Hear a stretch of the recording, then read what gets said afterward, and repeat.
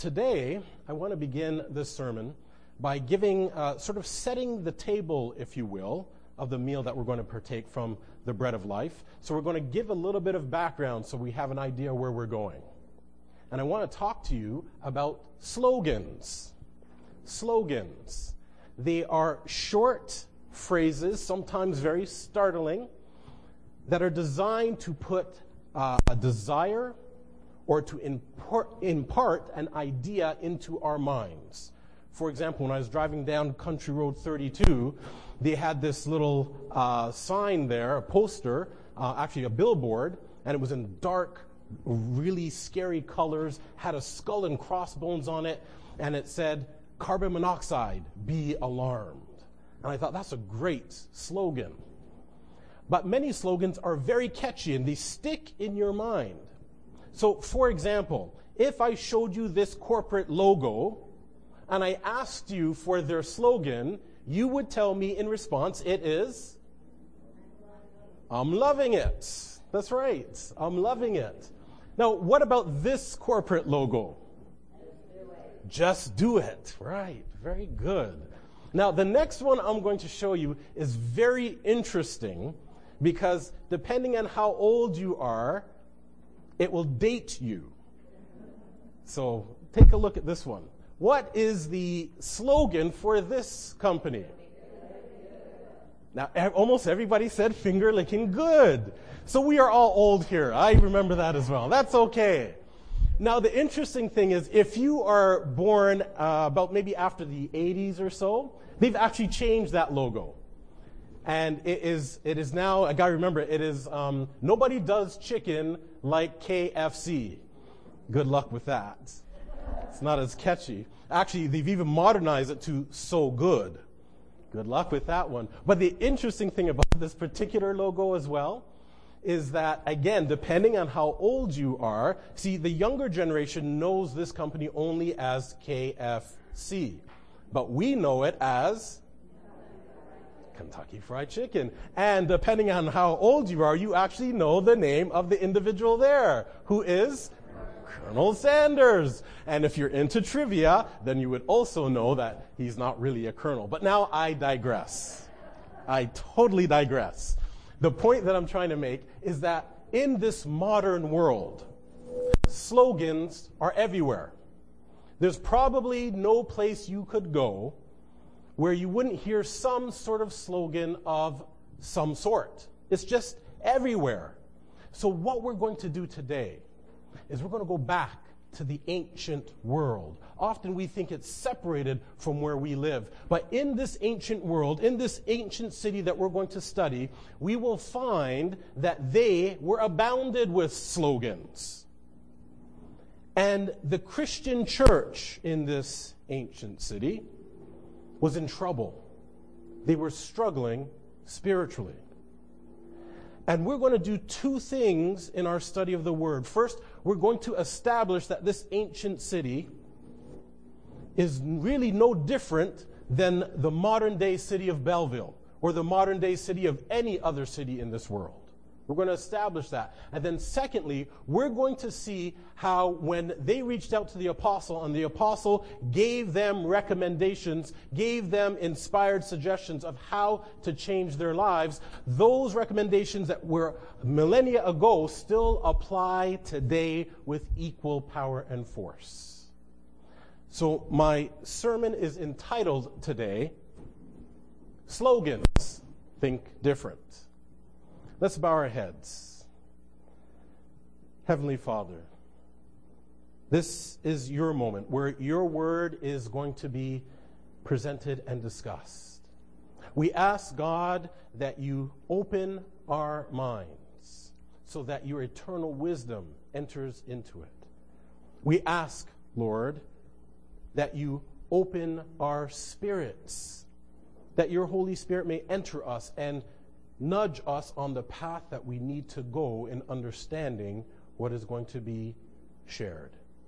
And finally, Lord, we ask that you open our hearts so we can receive your love and realize that everything in your word is to draw us closer to that love. We ask these things In Jesus' name we pray. Amen. So we're going to begin today by establishing how that ancient world is very similar to ours today. So that ancient city that we're going to talk about is the city of Corinth. Corinth. Now, for those of you that are not sure where it is, here's a map of southern Europe, and we're going to be looking at this area here flashing, and when we zoom in on that, Corinth is located right here on the map. It's approximately 40 kilometers away from the city of Athens. Now, when we think of Athens, we think that's the place in Greece, right? You know, that's sort of what we're taught in school. That's what's in the history books. But back in the ancient world, Corinth was the place. It was the city. It was a really big city, about 1 million people in and around the city center.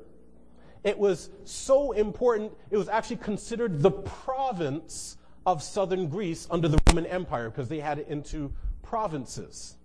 This city was a cosmopolitan city. You would see many different cultures there.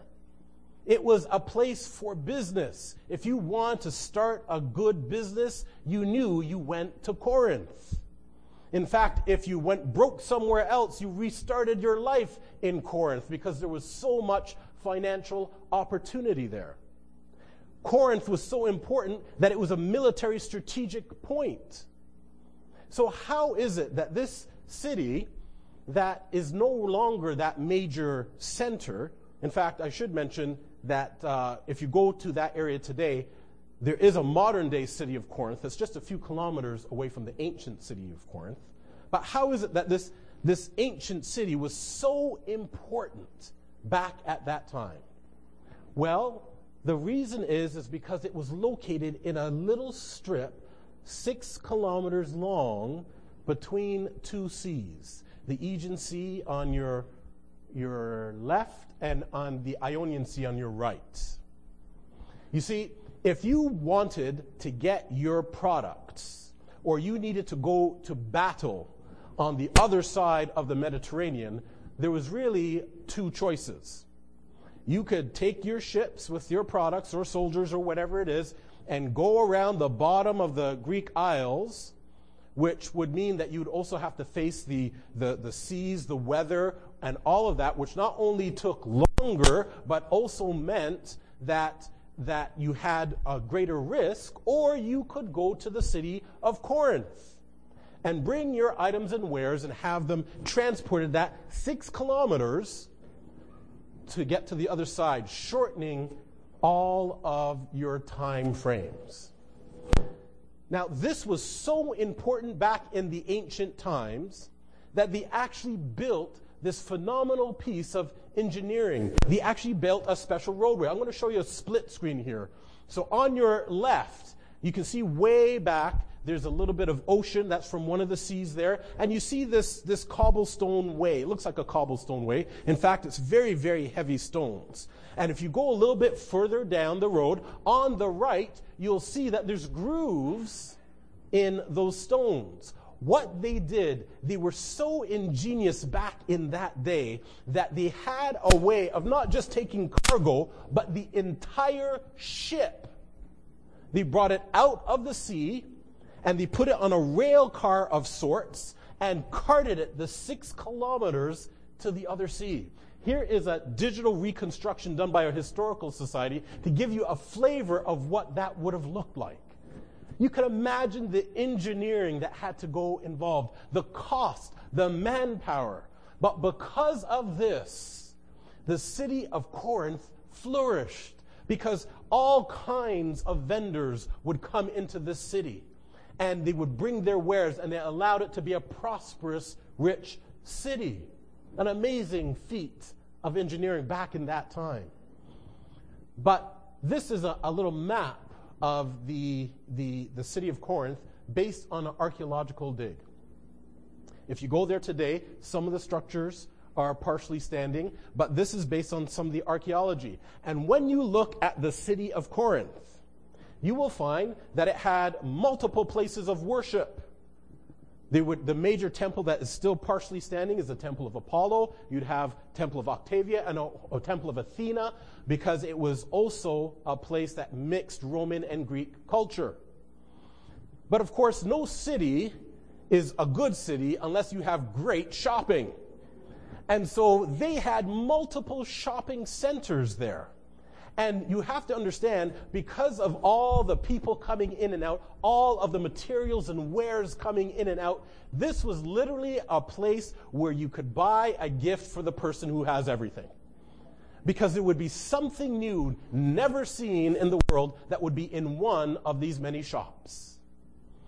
And once you have decked yourself out and you're looking great after buying some sort of new outfit, you want to go and show yourself. So you go to the entertainment district. And they had an inner, sort of a covered stadium and an outside sports type stadium.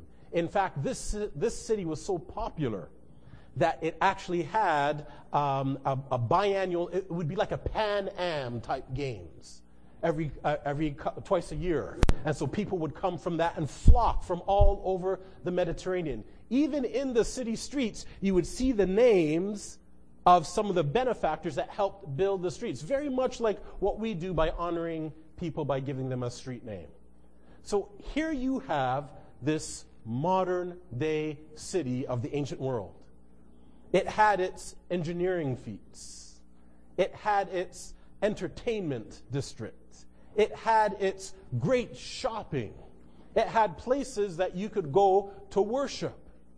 Really, all we are missing is a little bit of Wi-Fi, and it would not be much different than some of our cities today. And as I said before, this Christian church, really a church plant, was in trouble. It was suffering from infighting. It was suffering from backsliding. It was suffering from people that were struggling to find a way to grow spiritually. Do we have that in our churches today? Yes, we do. So the message that we're going to get into, that the Apostle Paul, the original church planter, talks about, is very relevant to our situation today. So the people in Corinth, they wrote a letter to Paul because he was the church planter. If you read Acts 18, you'll see that he spent about a year and 6 months in there. He worked in some of those shops, so he knew the city well. He spent time teaching the people about Christ, about how to worship him in spirit and truth, about the Holy Spirit. And then he moved on for his missionary journey. But when he received the letter from the people of Corinth, knowing them as he did, knowing the city as he did, he wrote them back in a manner that they would grasp instantly. And that brings us to our scriptures. We're going to turn to 1 Corinthians chapter 6. 1 Corinthians chapter 6. Now, as I normally do, I will have the text on the screen. So if you want to give your finger a Sabbath rest, by all means, feel free to do so. You're also welcome to take notes. I will be reading from the New King James Version, but follow along in whatever version that you have. And we'll be reading from 1 Corinthians chapter 6, and we're going to start in verse 12, just the first part of verse 12. And when you're all there, just say amen. Okay. So it begins, all things are lawful for me. We pause right there. This is the Apostle Paul writing this. Now we have to pause because this doesn't really make sense. The Apostle Paul had an encounter with Christ, was infilled with the Holy Spirit. He knew the word from his Pharisaical training. Do you think he would have actually have said that all things are lawful for him? Yes or no? No, he wouldn't have. All things are not lawful. What we are actually looking at here is a slogan of the city of Corinth. This is the first slogan. We should actually put this in quotation marks. Depending on your Bible, you would actually have quotation marks, depending on the version that you have. Biblical scholars today agree that this is not actually Paul talking about himself, but he's quoting a slogan of the day. Now, this is interesting because this slogan kind of lives on today in a little bit of a different form. Have you ever heard of, for example, living a life without limit? Or perhaps you can have it all. You can have it all. All you got to do is just do it. Okay, I'm mixing in another slogan there. But this is a very common in what I would call the empowerment culture. You can live a life without limit. However, we know that these statements are inherently untrue. Because if you go after Sabbath and take out your credit card and live a life without limit, you will find that you have a limit. And they will probably call you soon after to collect on that limit. Or if you said to your spouse, I want to have it all, including the neighbor next door, you probably will get it all. Maybe a chair across the back as well, too, as well as everything else get thrown out of the house. There are limits in life. But today, in this society, we are mirroring what we are seeing in the ancient world. So the Apostle Paul starts off with this slogan, but he starts to break it down. He says, all things are lawful for me, but all things are not helpful. Well, we know that. And he goes on, he says, all things are lawful for me, but I will not be brought under the power of any. He's making it very clear. It does not matter to me how the world says I should live or wants to define me. I will not be defined by this culture. Now he moves on to another slogan. Food for the stomach and the stomach for foods. This is actually a really great slogan. I'm surprised some restaurant hasn't used that today. But you can almost imagine how people walking down the city streets of Corinth with the food vendors doing their wares, saying, food for the stomach, stomach for the foods, to get people to come and eat. It's a great slogan. But there's issues with it. Because back in that culture, see, they had started to disconnect with the purpose of food. See, food is important. I love a good meal. I'm sure you all do too. But the real focus of food is not in and of itself, but how it brings people together. You look in the scripture and some of the most significant discussions happened around meals. In our modern times, around the dinner table, food brings people together, allows a parent to talk to their child. How was your day? Okay. All right, well, it's not maybe much of a conversation, but that's the purpose of the meal, to bring it together. It could be around a banquet or even around a potluck. Food is important, but it's how it is brought to get, how it brings people together to connect. But you see, back in this ancient culture of Corinth, they had become foodies. Now, if you've done any study of Roman culture, because this is a Greco-Roman culture, they had adopted a lot of those ways. And one of the things that you will find is that when they would have their large banquets, it was not uncommon for them to eat a lot of food, and then they were like, oh, well, there's so much more left, so they went to a specially designated place to throw up everything that they had eaten so they can then go back and eat more. See, it was more about the food than it was about the fellowship. Do we have that today? Well, have you ever seen a picture of food posted on social media? This is a very common practice. In fact, I just read an article this morning that talks about that there is a whole generation now that is very interested, more interested in posting the meal up on Facebook than they are about actually eating it. And in fact, some people learn how to cook exotic dishes because exotic dishes look better on social media than, say, omelets and whatever. We have a culture that's very much a foodie culture. We have programs that you can watch 24/7 that is focused on food. We too have become disconnected from the fact that food brings us together. The food is the thing. Well, what does the Apostle Paul have to say about that? We go back to Corinthians. Food for the stomach and the stomach for foods. But God will destroy both it and them. Some versions say it more succinctly. God will destroy them both. He's making it very blunt that if we are focused on food, if we are focused on fulfilling our appetites, it will ultimately lead to destruction. Now, why is the Apostle Paul talking about these slogans?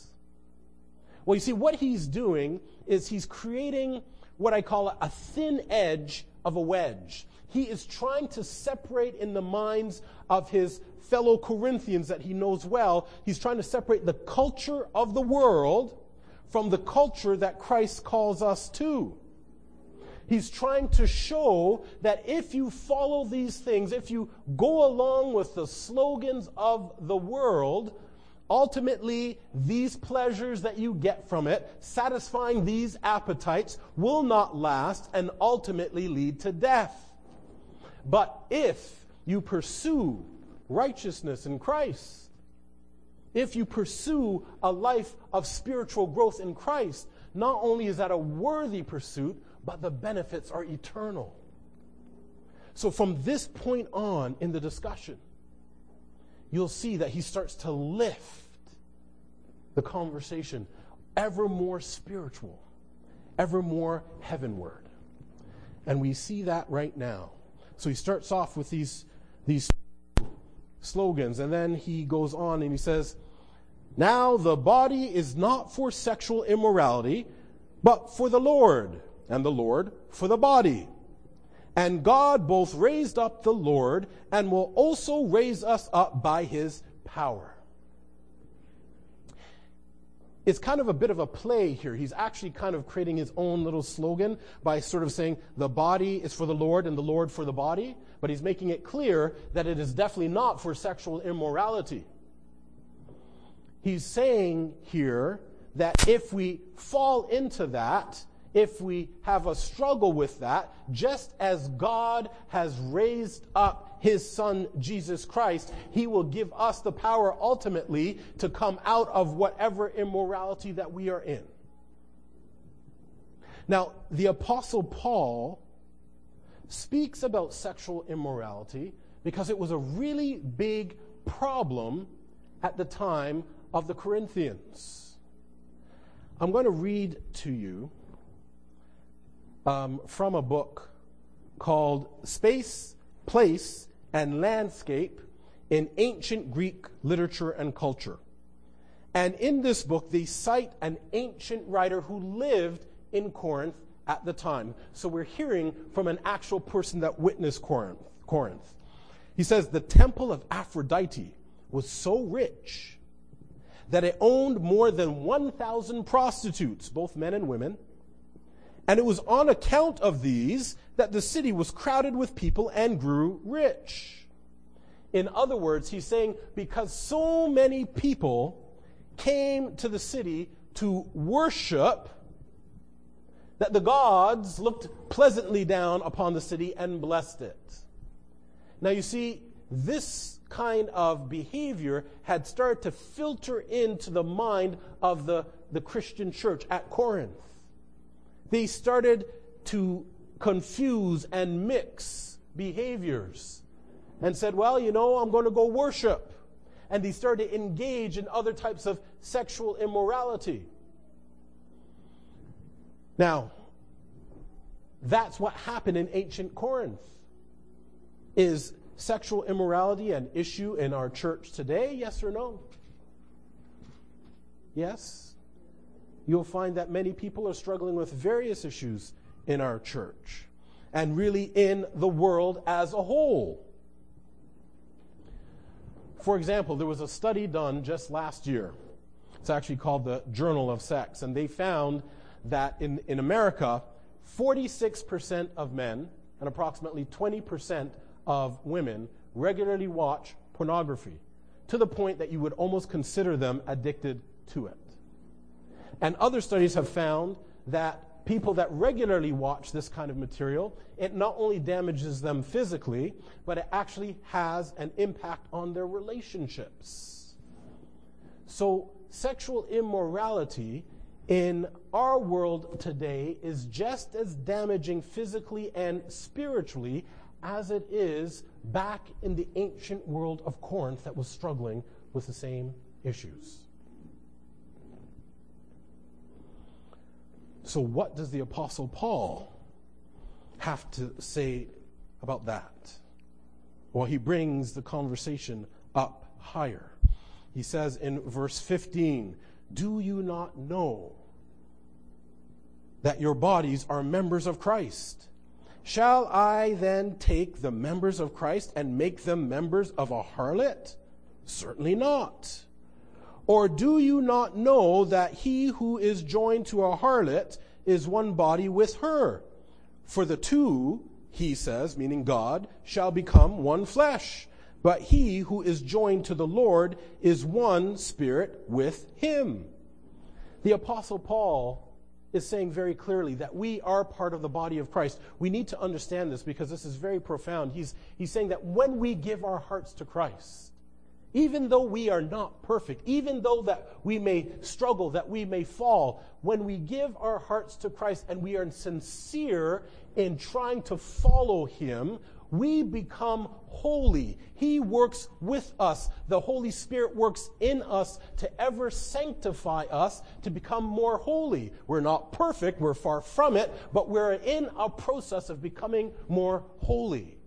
So he says, if you are part of the body of Christ, if you are holy and on the process of getting more holy, why would you disconnect yourself from the life giver?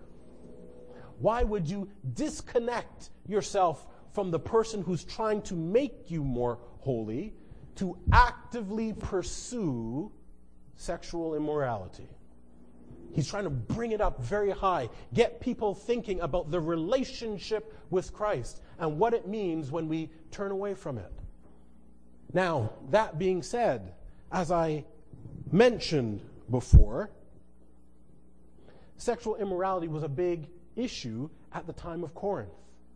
But it is interesting when you study this text, it is very clear, at least to me, that the Holy Spirit was working through Paul to bring out a larger issue. Because it's not just sexual immorality. There were other things going on. This is one that he highlighted.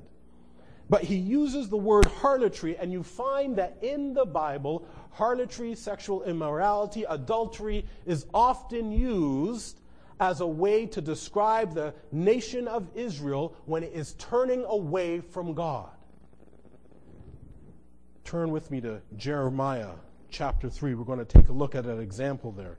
Jeremiah chapter 3.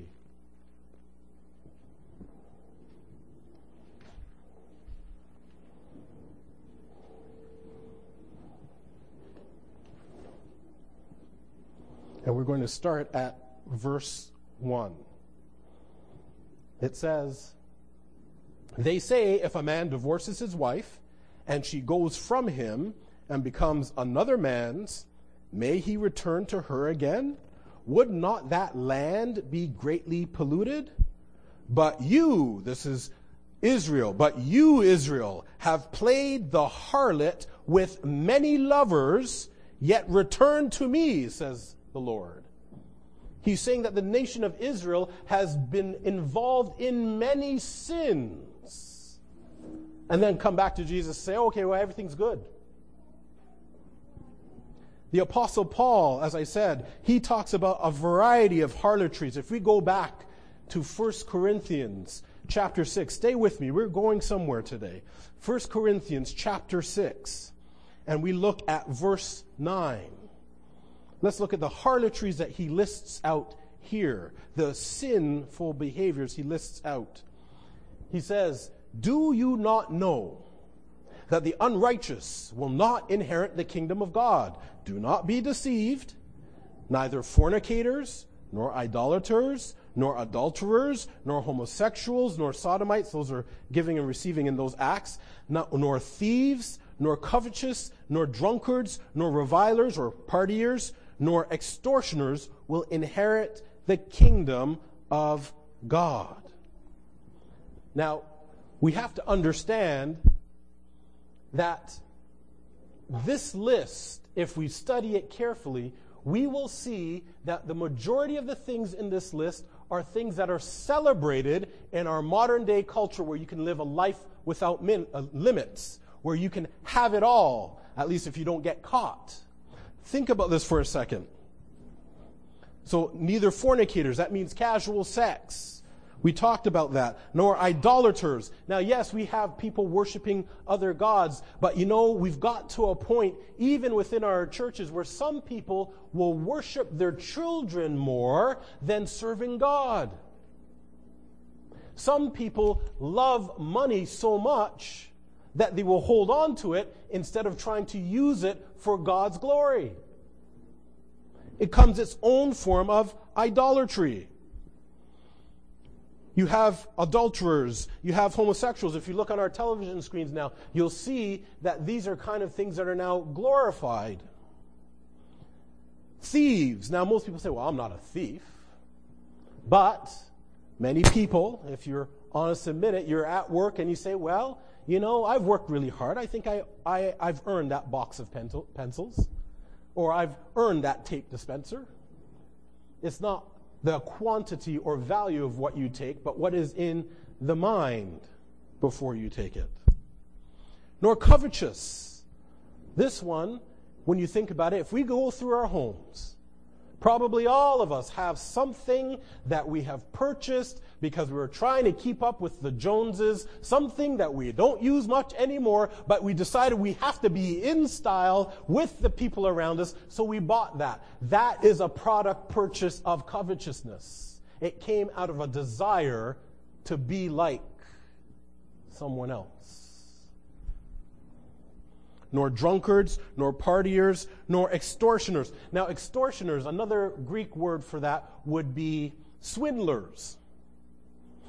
And think about this. Even within our church, we have some people that will say to you, you know what, if you give me that money, I will get you a good deal on such and such. You give them the money, you're waiting for the deal. After a while, you're waiting to get your money back. And you don't see the money or the deal.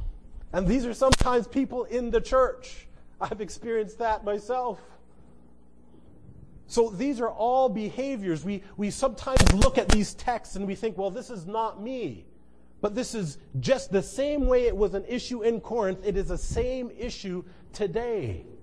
And in a life that is promoted without limits, in a life that is saying where you can have it all, these things started to affect the thinking of the people in Corinth.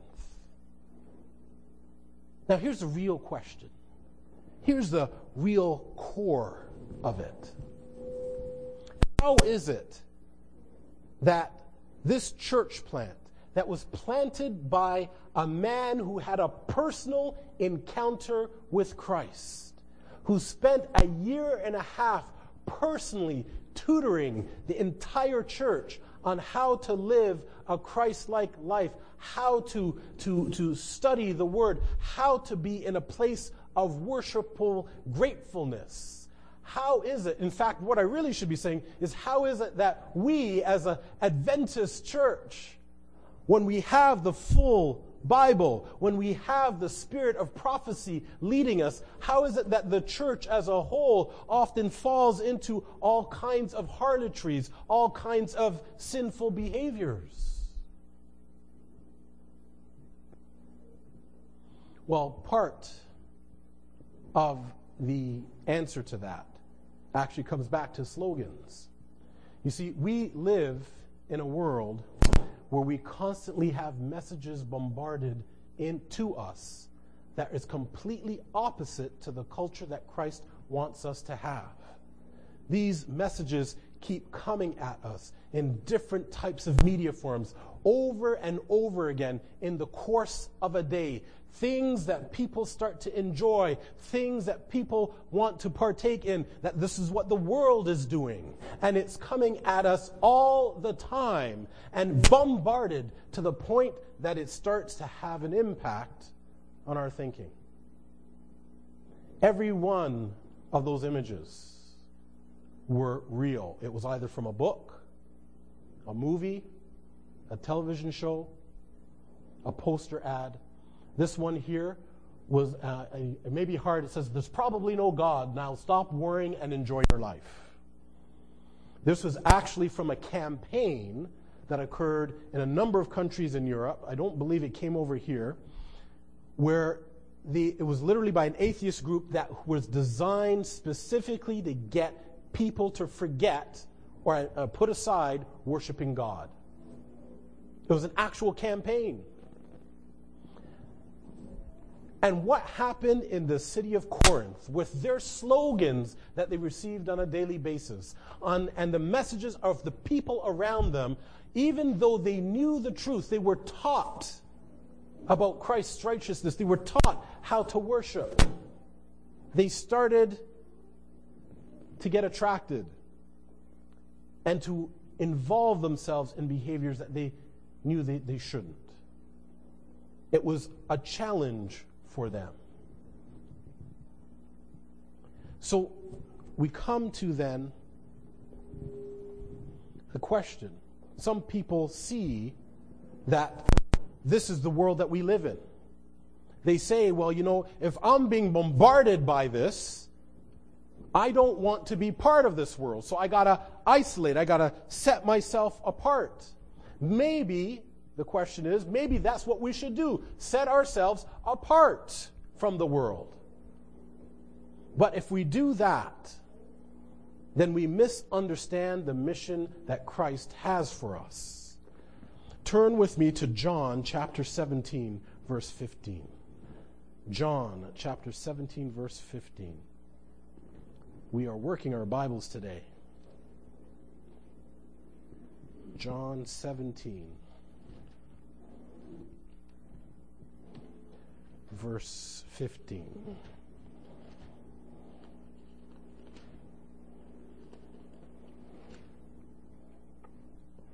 John chapter 17, verse 15. A verse worth highlighting or underlining in your Bible. This is Christ praying for the disciples. Really, he's praying for all the disciples down through the ages of time. He says, "I do not pray that you should take them out of the world, but you should keep them from the evil one." Jesus doesn't want us out of the world, separating ourselves from the world. He wants us to be kept from evil. He wants us to have the power to avoid the harlotries of the world. You see, if we look at a comment in the book, Counsels to Parents, Teachers, and Students Regarding Christian Education, Ellen White says it best. Page 323, it says, "The followers of Christ are to be separate from the world in principles and interests." So our value systems are to be different from the world. The things that we are interested in are to be different from the world. But they are not to isolate themselves from the world. There are some Adventists that think, well, we got to have a little Adventist enclave, our little special place out in the wilderness, a gated community where we can build each other up and stay away from the world. But that is not what Christ calls us to. We read on in what she says. It says, "The Savior mingled constantly with people, not to encourage them in anything that was not in accordance with God's will, but to uplift and ennoble them." So the Christian is to be among people, that the savor of divine love may be as salt to preserve the world from corruption. we have a mission. We are to take the gospel to the world. We are to meet our friends and neighbors and those in our community and share with them that gospel so that they, too, maybe have lives that are transformed. But we still have to look at the question, how do we do this and stay away from the harlotries, the sins of the world? We go back to 1 Corinthians chapter 6, and we start to get into our Bible reading that was read so well by Naomi. 1 Corinthians chapter 6, and we go to 19. This is probably the height of where the Apostle Paul is lifting people up, spiritually speaking, at least in my opinion. He says, "Or do you not know that your body is the temple of the Holy Spirit which is in you, whom you have from God, and you are not your own? For you were bought at a price. Therefore glorify God in your body and in your spirit, which are God's."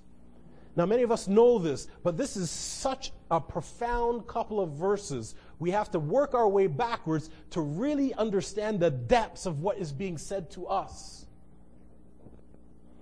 For you were bought at a price. In the time of Corinth, and I'm asking this a question to you, at the time of Corinth, what kind of people were bought and sold? Slaves. The Apostle Paul is saying we are slaves of Christ. That we were bought with his blood on the cross.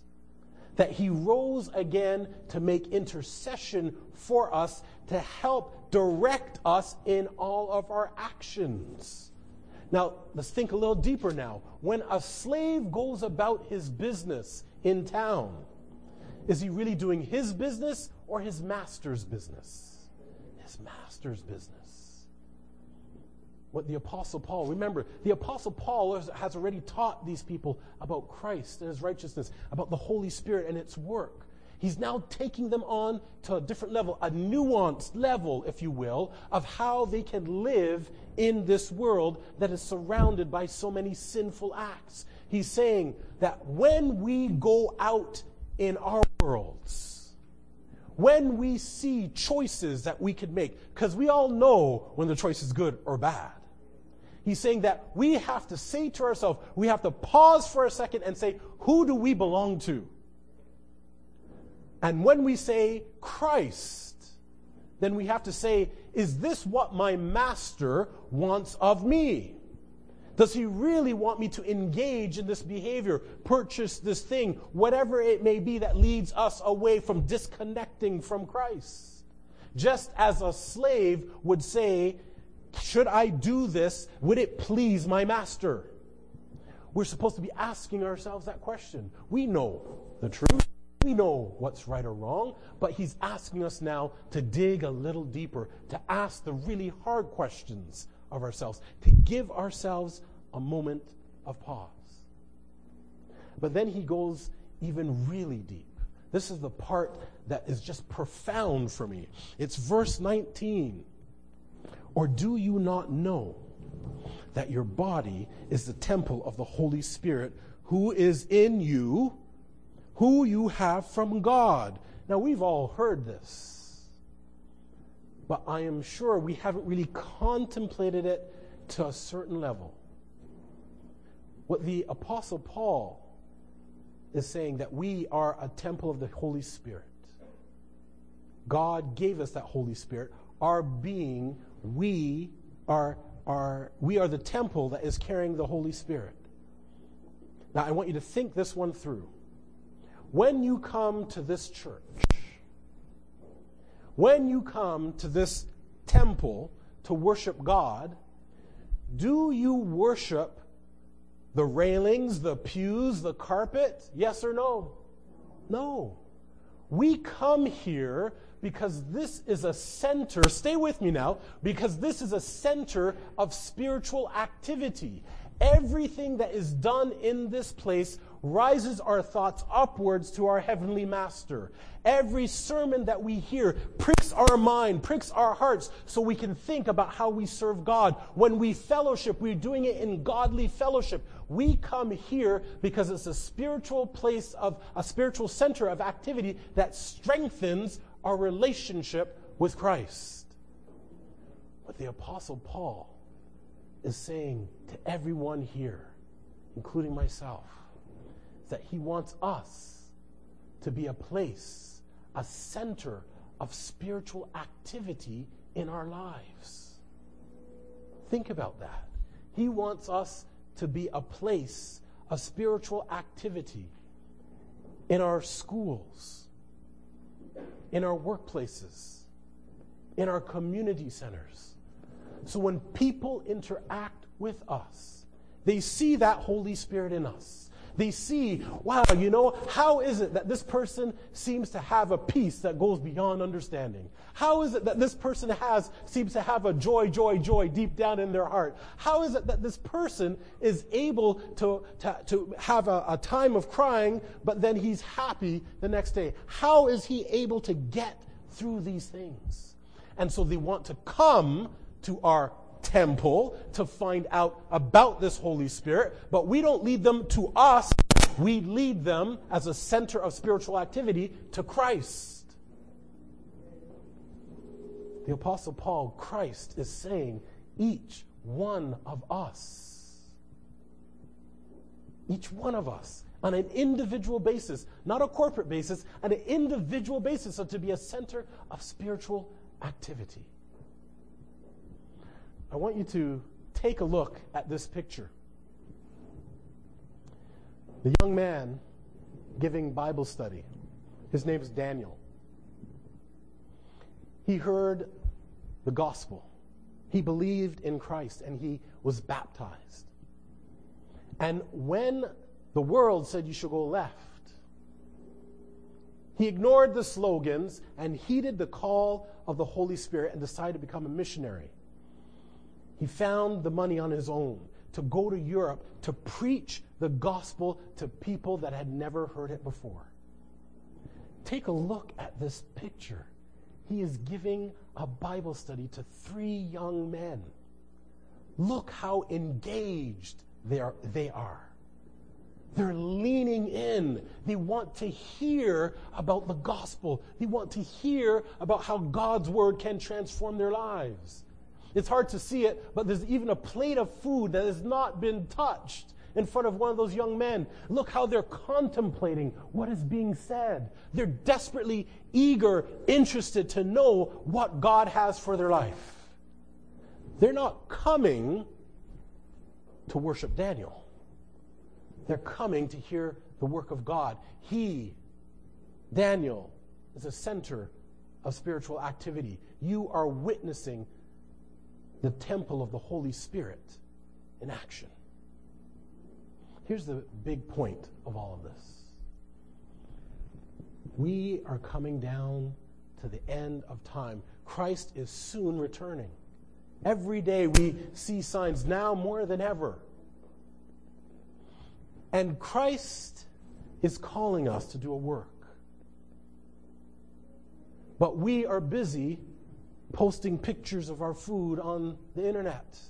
We are busy getting involved in covetous behavior and other harlotries, while Jesus is saying, I have a mission for you individually to do a work in your families, in your homes, in your communities, in your schools, wherever.